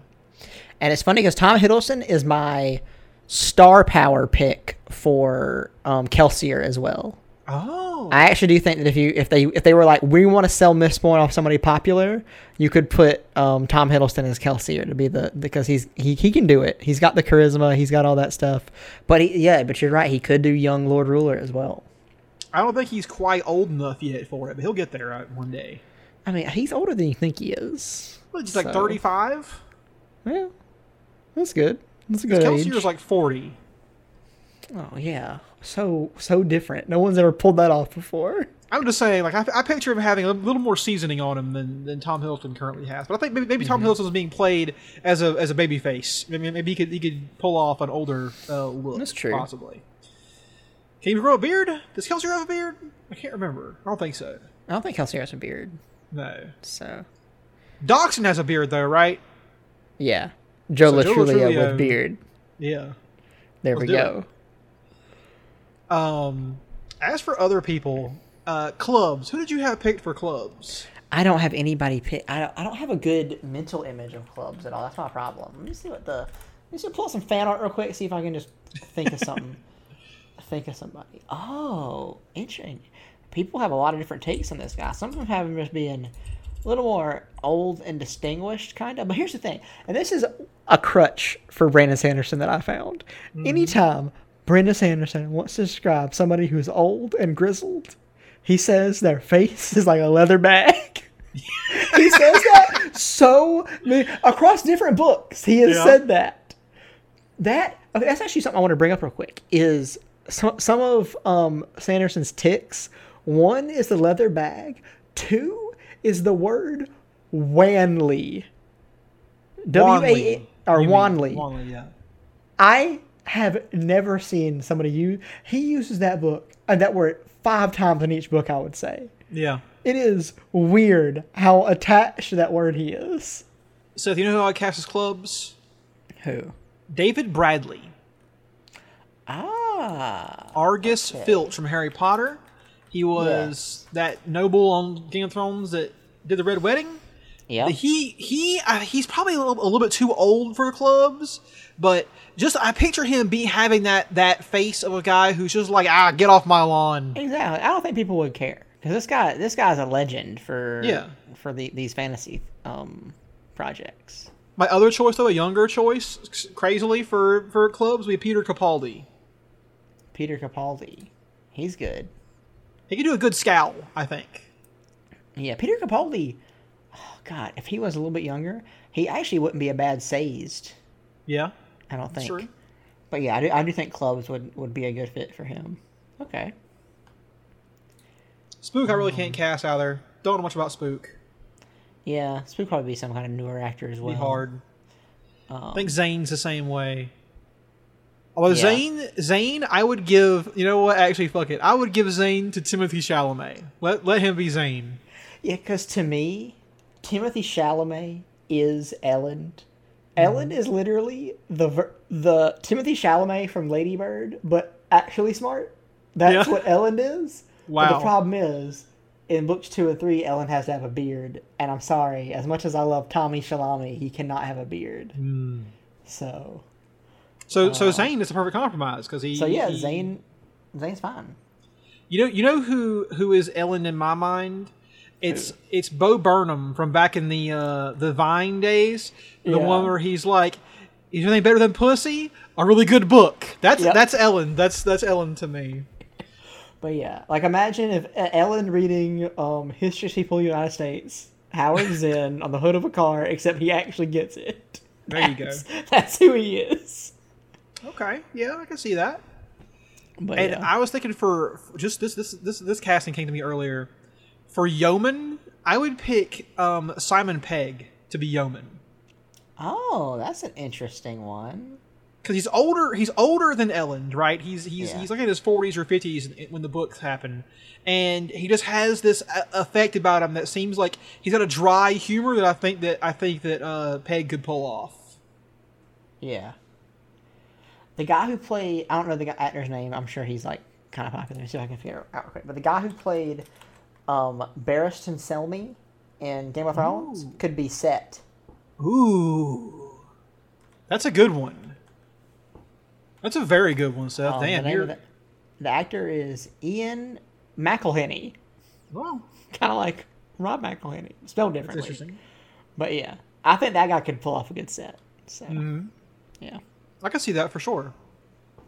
But yeah. I think that's about it. For all the stuff I have a certain casting for, those are all the things I have. My masterstroke is still Alexander Siddig as Kelsier, and now Matt Berry as Breeze. Those are kind of my two. I should say, by the way, musts. We were talking about all this, and Brandon Sanderson is in the process right now of writing a screenplay for Mistborn. Yep. Because he wants it to be a movie very badly. But I'm telling you, Brandon, Mr. Sanderson, if you listen to this podcast, make it a TV show, my man.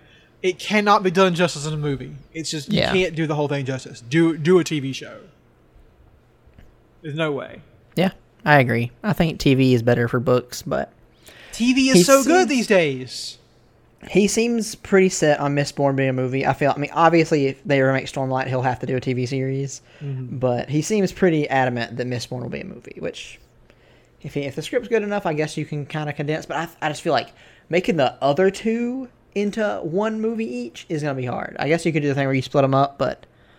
Because I feel like if you're going to do that, Well of Ascension would be the one that I think would most likely be 2 parts. Yeah. And then, I mean, probably Hero Chasing the Well. I don't know. It'll be hard to do, but more power to them.